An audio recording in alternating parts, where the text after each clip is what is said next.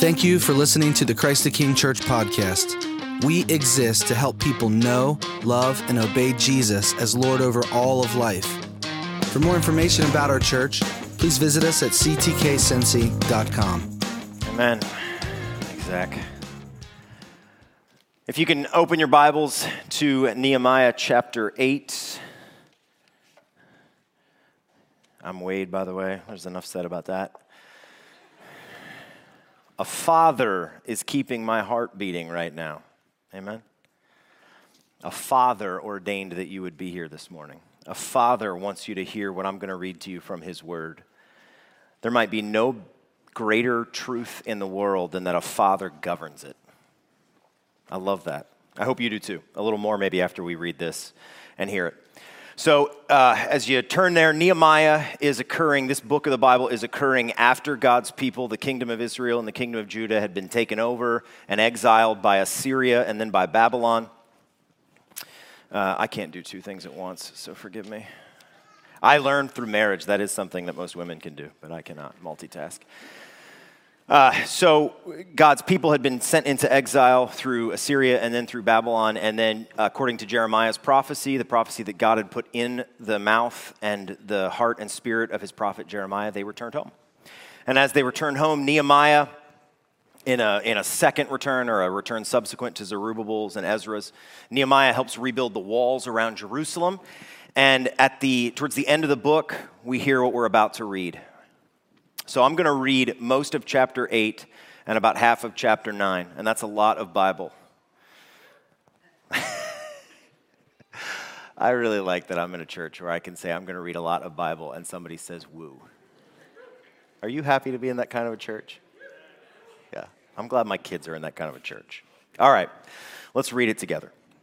And by the way, when I'm going to say Yahweh, when there's capital L, capital O, capital R, capital D, if you have questions about that afterwards, just ask me. You don't have to say that when you read the Bible out loud at home or to your kids, but I'm going to do it today. And all the people gathered as one man into the square before the water gate. And they told Ezra the scribe to bring the book of the law of Moses that Yahweh had commanded Israel. So Ezra the priest brought the law before the assembly, both men and women and all who could understand what they heard on the first day of the 7th month. And he read from it facing the square before the water gate from early morning until midday in the presence of the men and the women and those who could understand. And the ears of all the people were attentive to the book of the law. And Ezra the scribe stood on a wooden platform that they had made for the purpose. And beside him stood Mattithiah, Shema, Ananiah, Uriah, Hilkiah, and Maaseiah on his right hand. And Pedaiah, Mishael, Malchijah, Hashum, Hashbaddanah, Zechariah, and Meshullam on his left hand. And Ezra opened the book in the sight of all the people, for he was above all the people. And as he opened it, all the people stood. And Ezra blessed Yahweh, the great God, and all the people answered, Amen, amen, lifting up their hands. And they bowed their heads, and they worshiped Yahweh with their faces to the ground.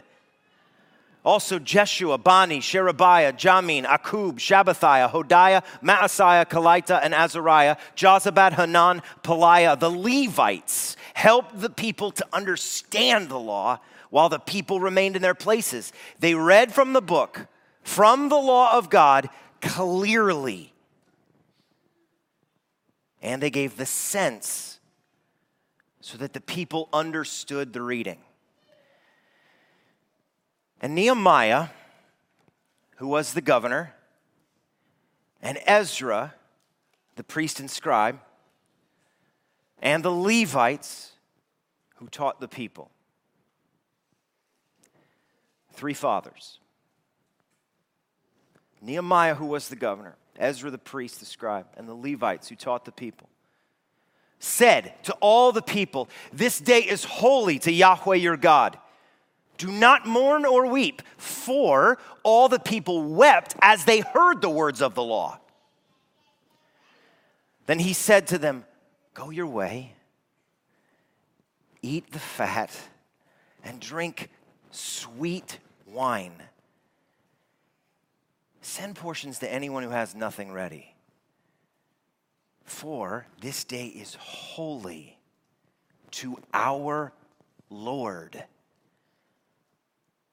And don't be grieved, for the joy of Yahweh is your strength. So the Levites calmed all the people, saying, be quiet. This day is holy. Don't be grieved.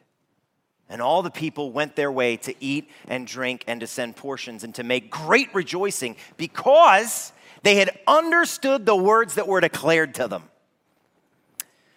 On the second day, the heads of the fathers' houses of all the people, with the priests and the Levites, came together to Ezra the scribe in order to study the words of the law. And they found it written in the law of Yahweh, the law that he had commanded by Moses, that the people of Israel should dwell in booths during the feast of the 7th month, and that they should proclaim it and publish it in all their towns in Jerusalem. Go out to the hills, bring branches of olive, wild olive, myrtle, palm, and other leafy trees to make booths, as it's written. So the people went out, and they brought them, and they made booths for themselves, each on his roof, and in their courts, and in the courts of the house of God, and in the square at the water gate, and in the square at the gate of Ephraim. Jump down to chapter 9 with me. 3 weeks later.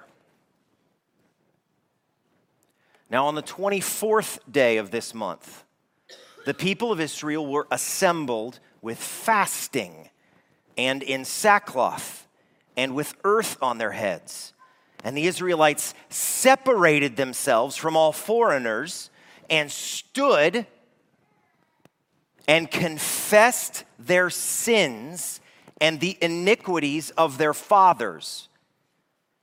And they stood up in their place and read from the book of the law of Yahweh their God for a quarter of the day. For another quarter of it, they made confession and worshiped Yahweh their God.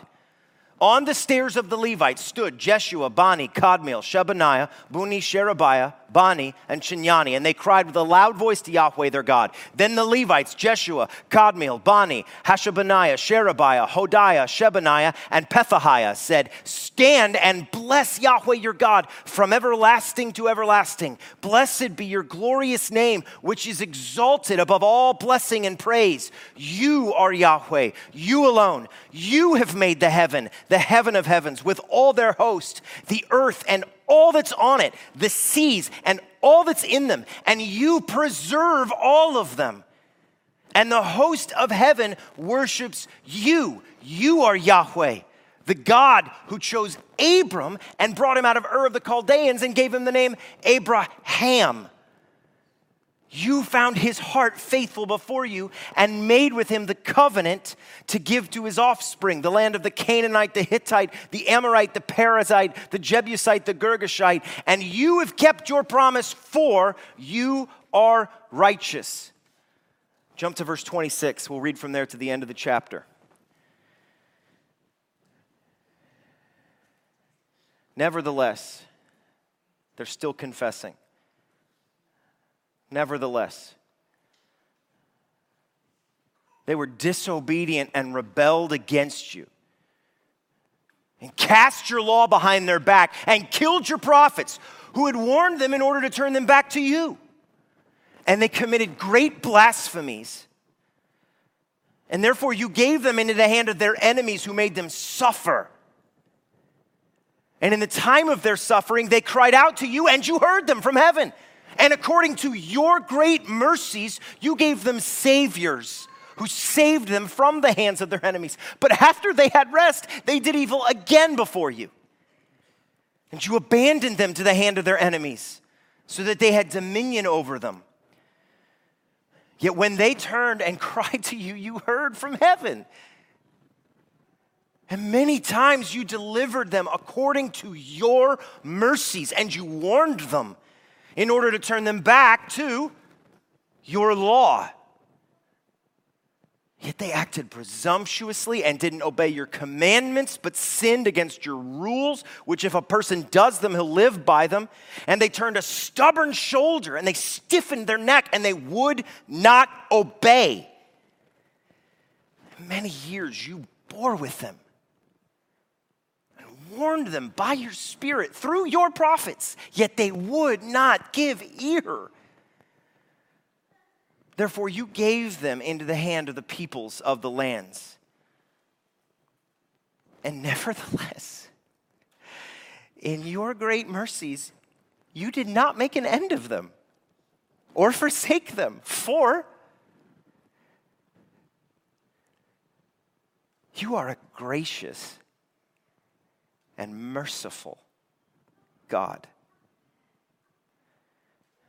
Now, therefore, our God,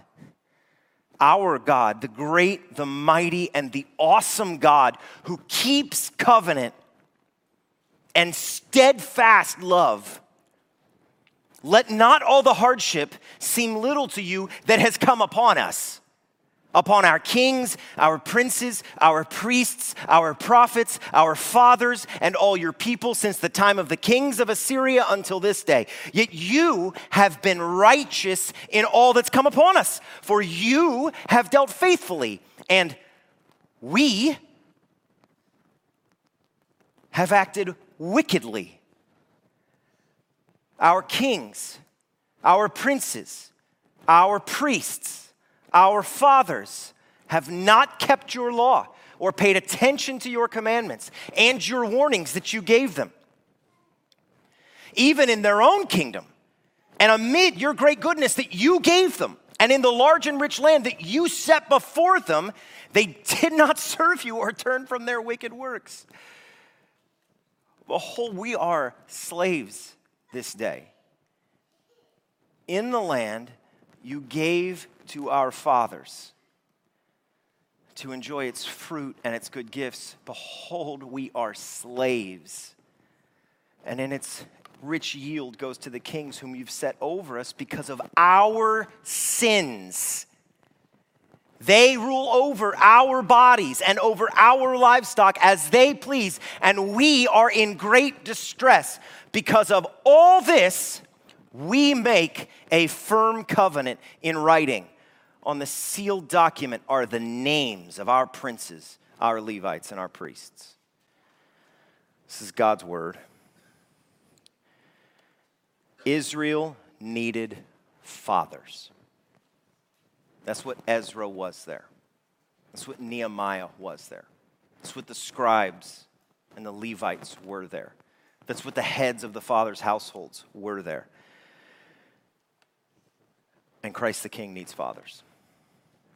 Amen? I'm going to show you three things that these men, as fathers to their community, fathers in the way that Paul was to Timothy, fathers in the way that I hope you are, men who have biological children to your sons. I'll show you three things that these fathers did that godly fathers do. First one, godly fathers lead in the word. Did you hear that? How many times these guys reference the law of God? Okay. This right here is what good fathers give. The contours of that world out there that your kids are in are perfectly described right here.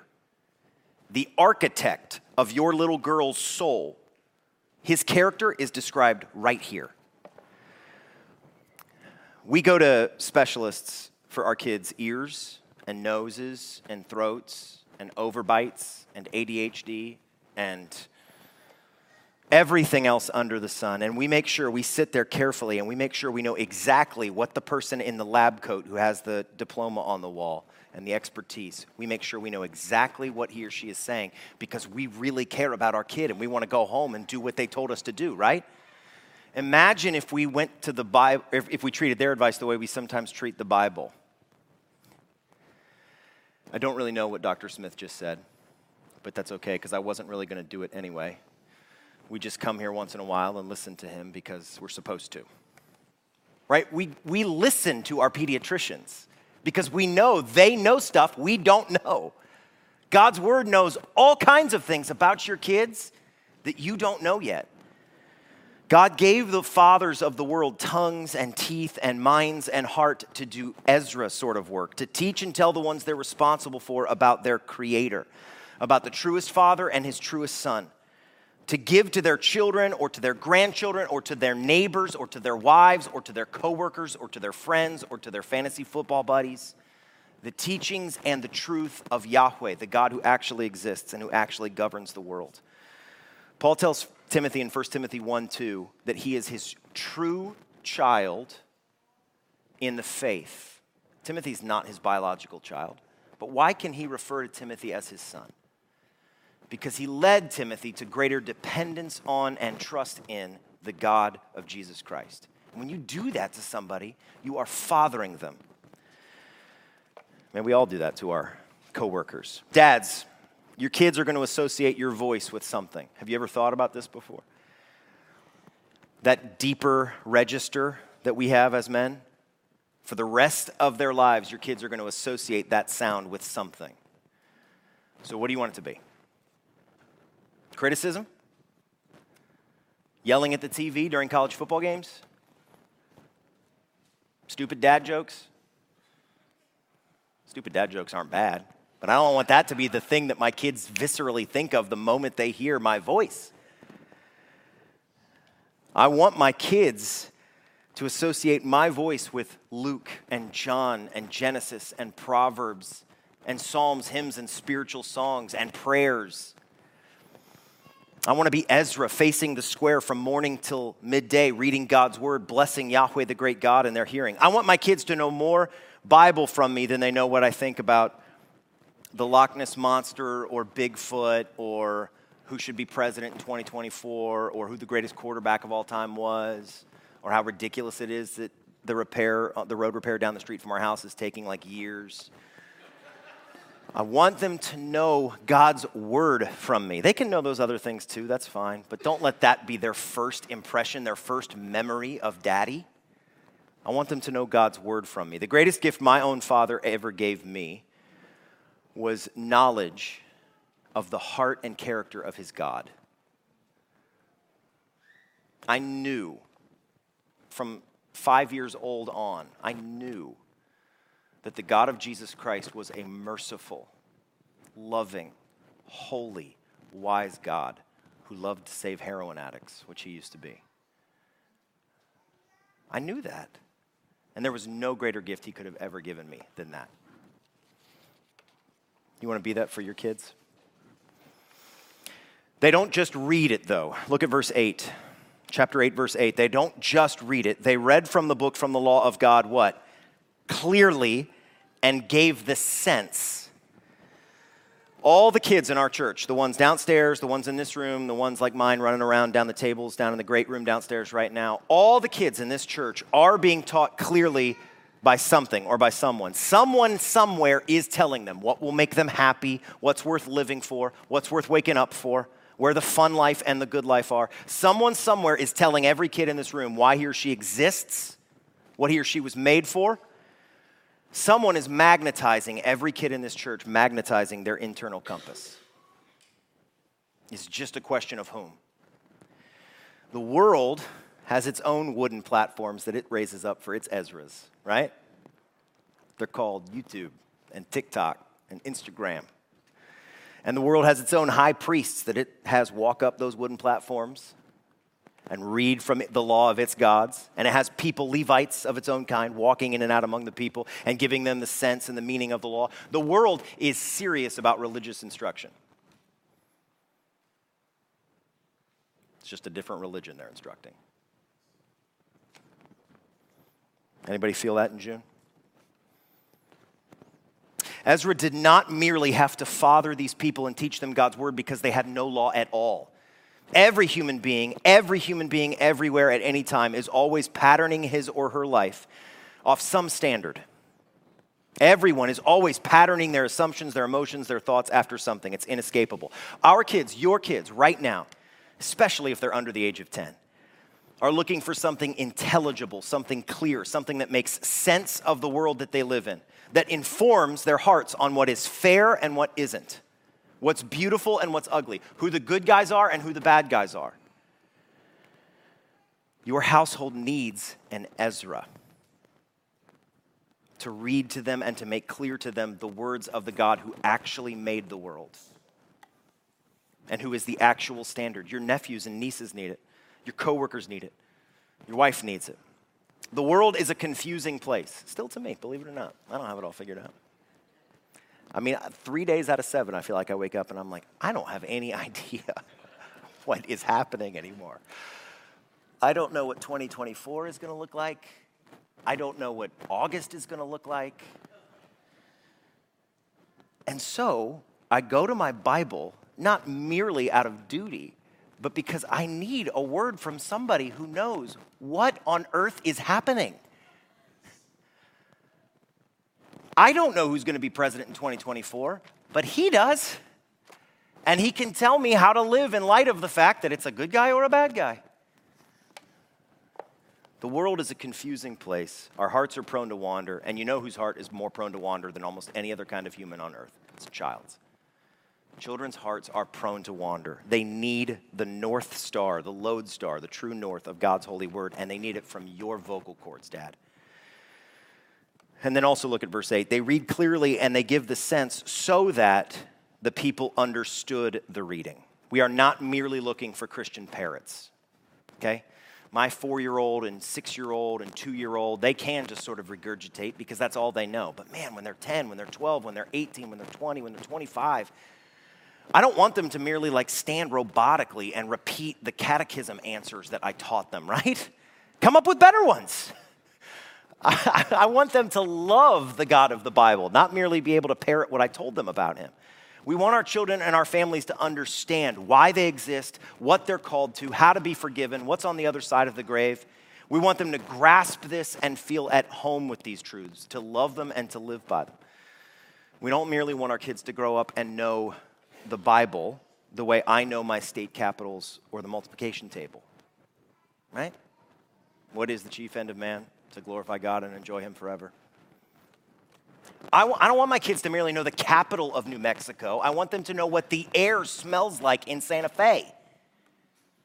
I want them to know this Bible the way right now you know the layout of your favorite grandparents' house. Or the smell of the favorite dish that your mom used to make you. Or the way your dad's hands felt on your shoulders. How do you know that? You smell it. You taste it. You want it. You crave it. That's how I want my kids to know the Bible. That's how you should want your kids to know the Bible. Now, to attempt that, you have to understand it and love it that way yourself. But thankfully, I was looking for coffee, but I don't have any. It's all right. Thankfully, this is not as complicated as learning physics, because unlike learning physics, learning God is fun. He's beautiful. I hated physics. Know God. If you want to do this, if you want to gift to your kids a love, a craving for Yahweh, for the God of Jesus Christ, know him and then love him, enjoy him, and then learn him. The same way you do anything else that you enjoy. I watched the NBA Finals with 2 of my kids. I didn't know anything about the Denver Nuggets, but I like basketball. So I watched, I think all, what did it go, 5 games? I think I watched all 5 games. I don't know anything about that. I only looked at Alex because Alex is like the only other NBA fan I know for sure in the room. But I didn't know anything about the Nuggets other than Nikola Jokic. I watched and I'm at the end of the finals, I'm like, I feel like I got a pretty good grasp on this team. Now, how did that happen? Did I sit there with some kind of like systematic breakdown of the Denver Nuggets? No, I watched it and I had fun and I enjoyed it and I learned it. Well, learning Yahweh is not that different from learning the other things that you love and treasure. Love him, be happy about him, want to know him more, and open up your Bible and pray. All right. Second thing they teach us. Godly fathers lead in celebration. And that's verses 9 through 18 of chapter 8. The first thing they do in verses 9, 10, oh, dude.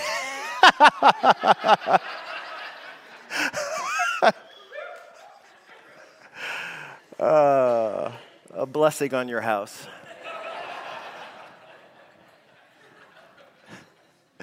I'll remember that for the rest of my life, Chris. That was one of the sweetest things. Somebody marry him. No, I'm just kidding.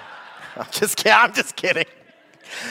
I got to put a lock on my mouth sometimes. All right, verses 9, 10, and 11.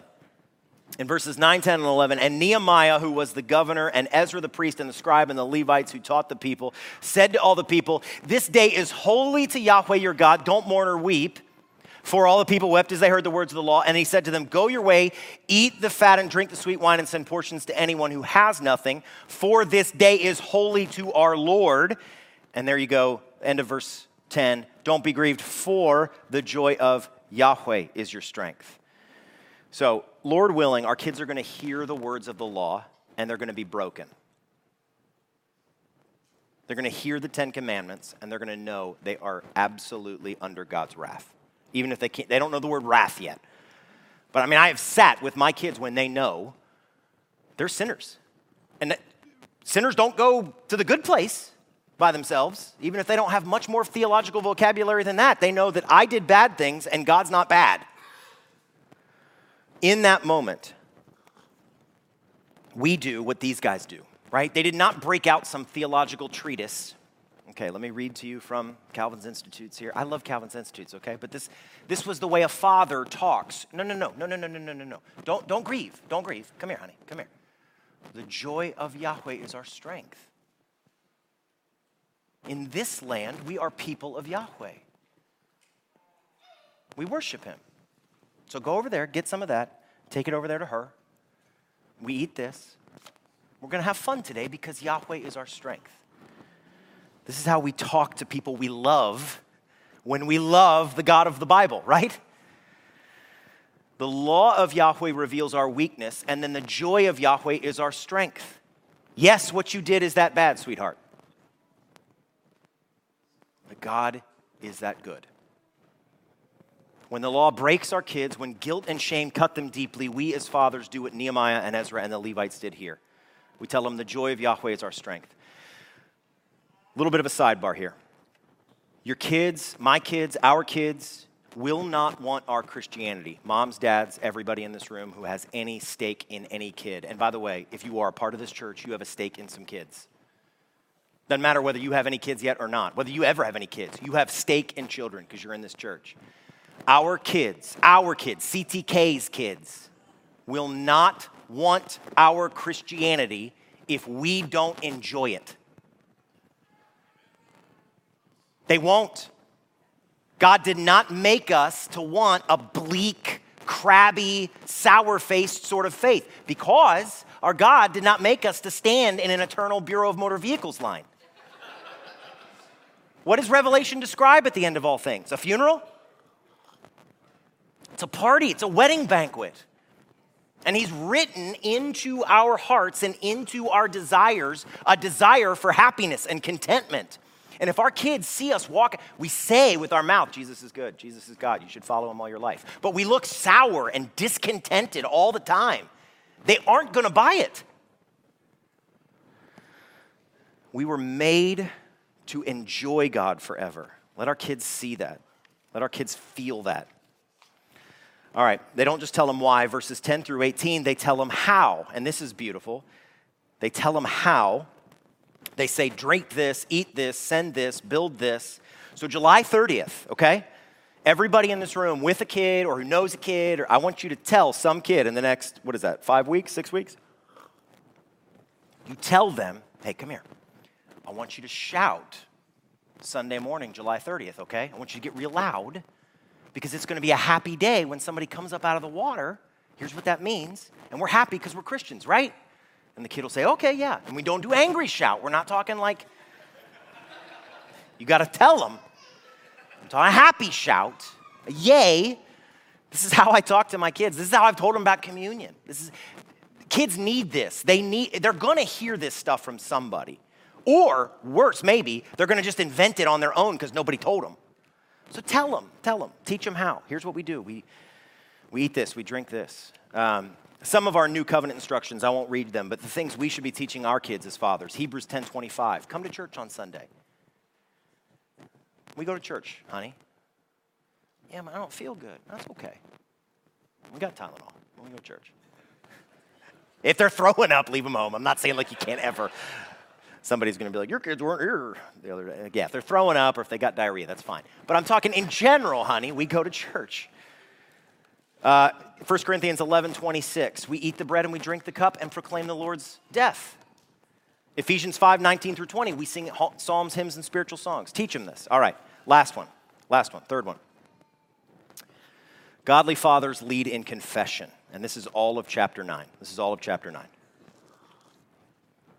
Let me read verses 5, 6, 7, and 8 because I want to tell you something about how they start this confession. The Levites, and he names them, then he says, they said, stand up and bless Yahweh your God from everlasting to everlasting. Blessed be your glorious name, which is exalted above all blessing and praise. You are Yahweh, you alone. You made the heavens, you made the host, you made the earth, you made the seas, you chose Abram, you kept covenant. Do you get the idea here? They lead in this confession and they're not like, she made me angry again. How do they start this thing? They root it in the character and the promises of Yahweh. How many times have I started a confession that way? God, you made giraffes and cumulus clouds and Polaris up there and Australia and a million other things. You made it all. And here I am on this earth with lungs that are expanding and contracting and eyes that can move around. And that's just because you love me. I'm sorry, God. How much better is that confession than the typical one? We confess as Christians. You can open up your Bible tonight. So we did a little bit of this earlier this week. There were some sins floating around the house. You can open up your Bible tonight at the dinner table or tomorrow night at the dinner table and use verses 6 and 7 to start a confession as a family. And by the way, this is another little sidebar here, okay? Don't make confession a bunch of district attorneys all trying to accuse each other. We're a team. We're a covenanted people, right? Ezra wasn't up there saying, and then that tribe, that one right there. Over here, tribe of Levi, we were good. We're a covenanted people together. God put mommy and daddy together. God knit you in mommy's womb because he loves you and wants you in this household. We're a team. Everybody is a stakeholder in everybody else's holiness. We teach our families forgiveness and confession in our households because we're Christians is downstream of God's mercy. It's because God forgives through the blood of Jesus Christ that Johnny can tell Susie he stole her glitter and fed it to the dog. That's because God saves people through Jesus. So we're honest. Stuff like that will happen. If you have not had stuff like that happen, don't sit there and judge me because it's coming. We're a Christian family. We keep covenant because he kept covenant with us. Mommy and daddy are faithful to each other. Daddy doesn't look at other women like your friend's dads across the street, not because daddy is some superman, but because God's been faithful to daddy. So he's faithful to mommy, and mommy's faithful to daddy for the same reason. We're a Christian household. They also, I want you to see this. I'm not going to read them all, but verses 6 through 37, in those 32 verses, he gets really specific and names the sins. He names them. To father people well requires calling their sins what God calls them. To father people well requires calling their sins what God calls them. And calling your own sins what God calls them. We live in an age where everything involving sin and conflict and pain is referred to in therapeutic language. Where we're merely victims and not violators of God's good law. That doesn't help anybody. And it's not what these Levites do who are good fathers to their community. They love God too much to soften what God doesn't soften. Since I love God as much as I do, I can't call my kicking a toy across the living room losing my cool. Since I love the God who decides what is sinful and what is not, I can't call his telling me he washed his hands when he didn't fibbing.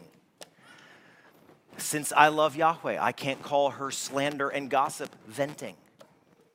I name the things what God names them, not something more flattering so as to wring out all of the moral fault in them and make it seem like my sins are just quirks, little personality traits. They're not, they're sins. These Levites, Ezra, Nehemiah, these fathers in the community, they love their people more than they love their people's feelings, and they love God more than they love their feelings, and they love God more than they love their own reputations. You are gonna look like a fool a couple of times as a dad. I don't know why I said a couple. It's gonna be a lot of times as a dad. You are gonna look like a fool a lot of times as a dad. But you're not worried about how you look. That's not what drives you. And when it is what drives you, you repent of it. They're good, and love for him is what drives you. So you call it what he calls it.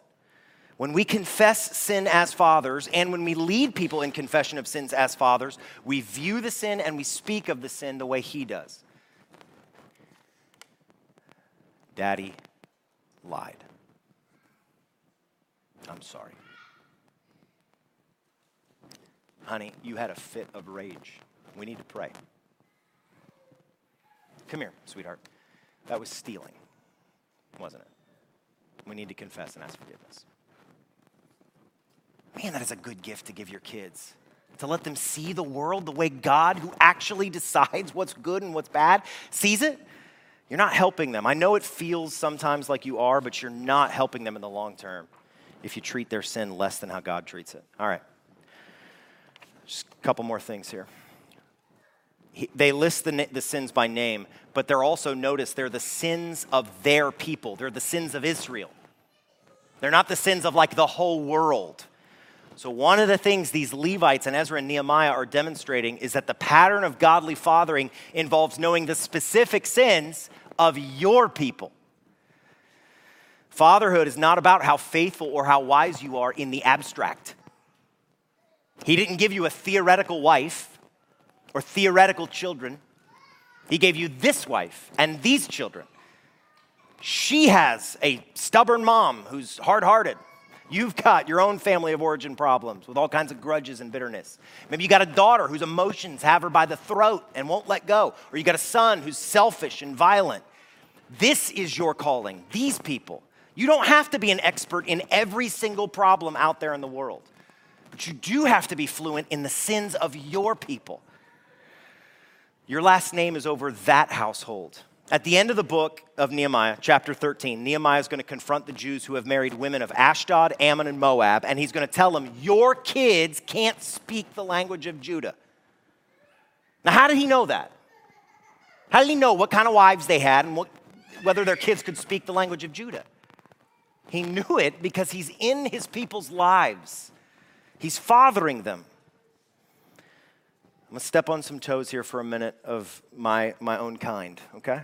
You don't love your people if you can't tell them the sins that you struggle with. Those of us who have good instincts about the world, right? I meant what I meant about June. But every good thing comes with a pitfall. And the pitfall for those of us who see the world correctly, biblically, and are trying to stand against it, the pitfall is that you can become more of an expert in that than in the fact that your daughter's proud. Or your wife is prayerless. Or your son's looking at porn. I've done this. Everything that the guys who are my kind in this church, everything that you guys care about, I care about. But we have to be aware that this could be our undoing and our family's undoing. We have to be more of an expert in what's happening in our house than an expert in what's happening out there. Know what's happening out there. Stand against what's happening out there. The world needs fathers too, but you know who you're called to be a father to more than the world? Your kids. All right. Lastly, in verses 32 through 38, at the end of chapter 9, what do these dads do? What do these fathers of the community do? They take responsibility. They take responsibility.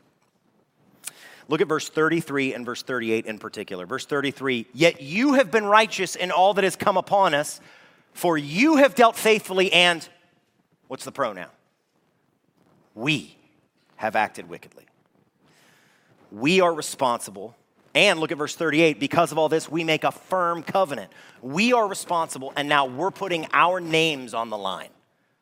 We're responsible for what happens here. To own what's gone on and to gladly and manfully take the weight of your people is the core of holy fatherhood. That's the heart of godly fatherhood. That's what God the Father did for us. It's what Jesus does for his church. Authority and responsibility are connected. You can never separate them.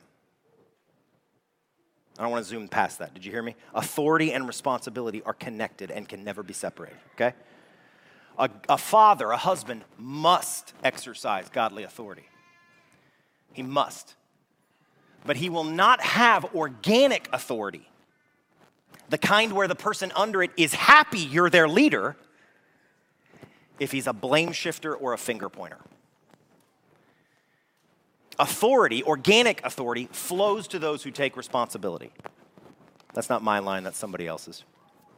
None of us can expect households to delight in our authority if we blame shift or finger point. Let me give you two quick examples. I'm almost done here. I see that little red indicator that I've gone long. I'll give you two quick examples. I had a friend who grew up in a good Christian household that the dad is saved, I believe, going to heaven, but was a bit of a tyrant. Son left home, lives in rampant sin right now, and I don't think any of the kids really want anything to do with that. Now, that he had control. He had authority in that household, and he used it. He took them to church on Sundays. They read Bible. They did everything. But the second they could be out from under it, I'm out. Peace. Flip side. 18 years ago or so, I was 3 blocks from here on Stratford. I had just gotten fired from a job because I was too hungover to show up for work. And what else? A tree had fallen on my car. I had lost my cell phone. It was like the worst day of my life. And back in the days of payphones, I called one person who I had not talked to probably in months. My dad. And I asked him to take me to church on Sunday. Nobody was up there in heaven saying, make sure you honor the 5th commandment right now. I wanted to call him. He was the person. Why? Because he had organic authority with me. I want that for all the dads in this room.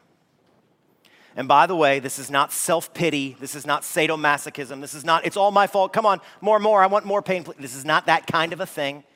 Look at verse 32. He pleads, they plead. They say, now therefore our God who keeps covenant and steadfast love, let not our hardship seem little to you. And then in verse 38, they make a firm covenant. These are men, okay? These are men.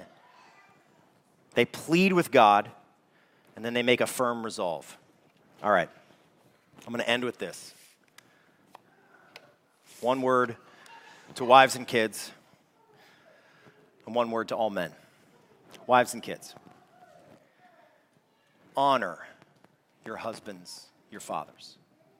I have been a part of, in church planting and ministry, I've been a part of 5 Southern Baptist churches in the tri-state, and I've helped out with another 1 or 2. And before all that, I was a youth pastor at a small non-denominational church. I have never been a part of a church where God is doing more in the lives of young men than this one. And in the midst of all that work and sanctifying that he's doing, you know the kinds of questions I got asked by guys at my last job, my secular job? Fantasy football questions, politics questions. You know the kind of questions you get asked here if you have any authority at all? If you're an older Christian guy, you know what kind of questions you get asked by other men? How do I stay pure?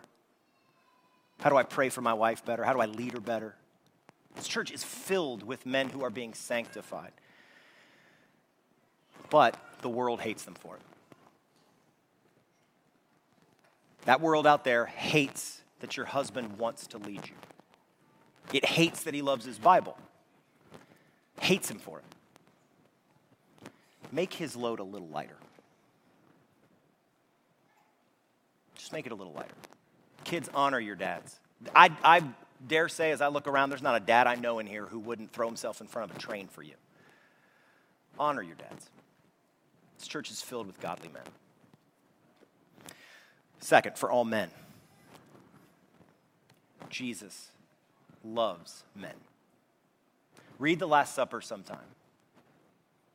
he's sitting with 12 men, one of whom is going to betray him. And he loves them. John has his head on Jesus' chest. He tells Peter, Satan has sought you, but I have prayed for you. In the worst moment of his earthly life, when he goes away to pray by himself, he brings 3 men with him. He's not worried about their toxic masculinity. He brings 3 men to pray with him. Jesus loves men. And Michael has said it this way, and it's very good. Fatherhood is the shape of male virtue. You may never have kids. If you want them, I pray you get them. But if you are a man, you can father people, and he will help you. He does not despise you. Your muscles are for something. Your resolve is for something. Your testosterone is for something. Your deep voice is for something. Every part of your manhood was designed, handcrafted by that Jesus for something. Amen? Pray with me.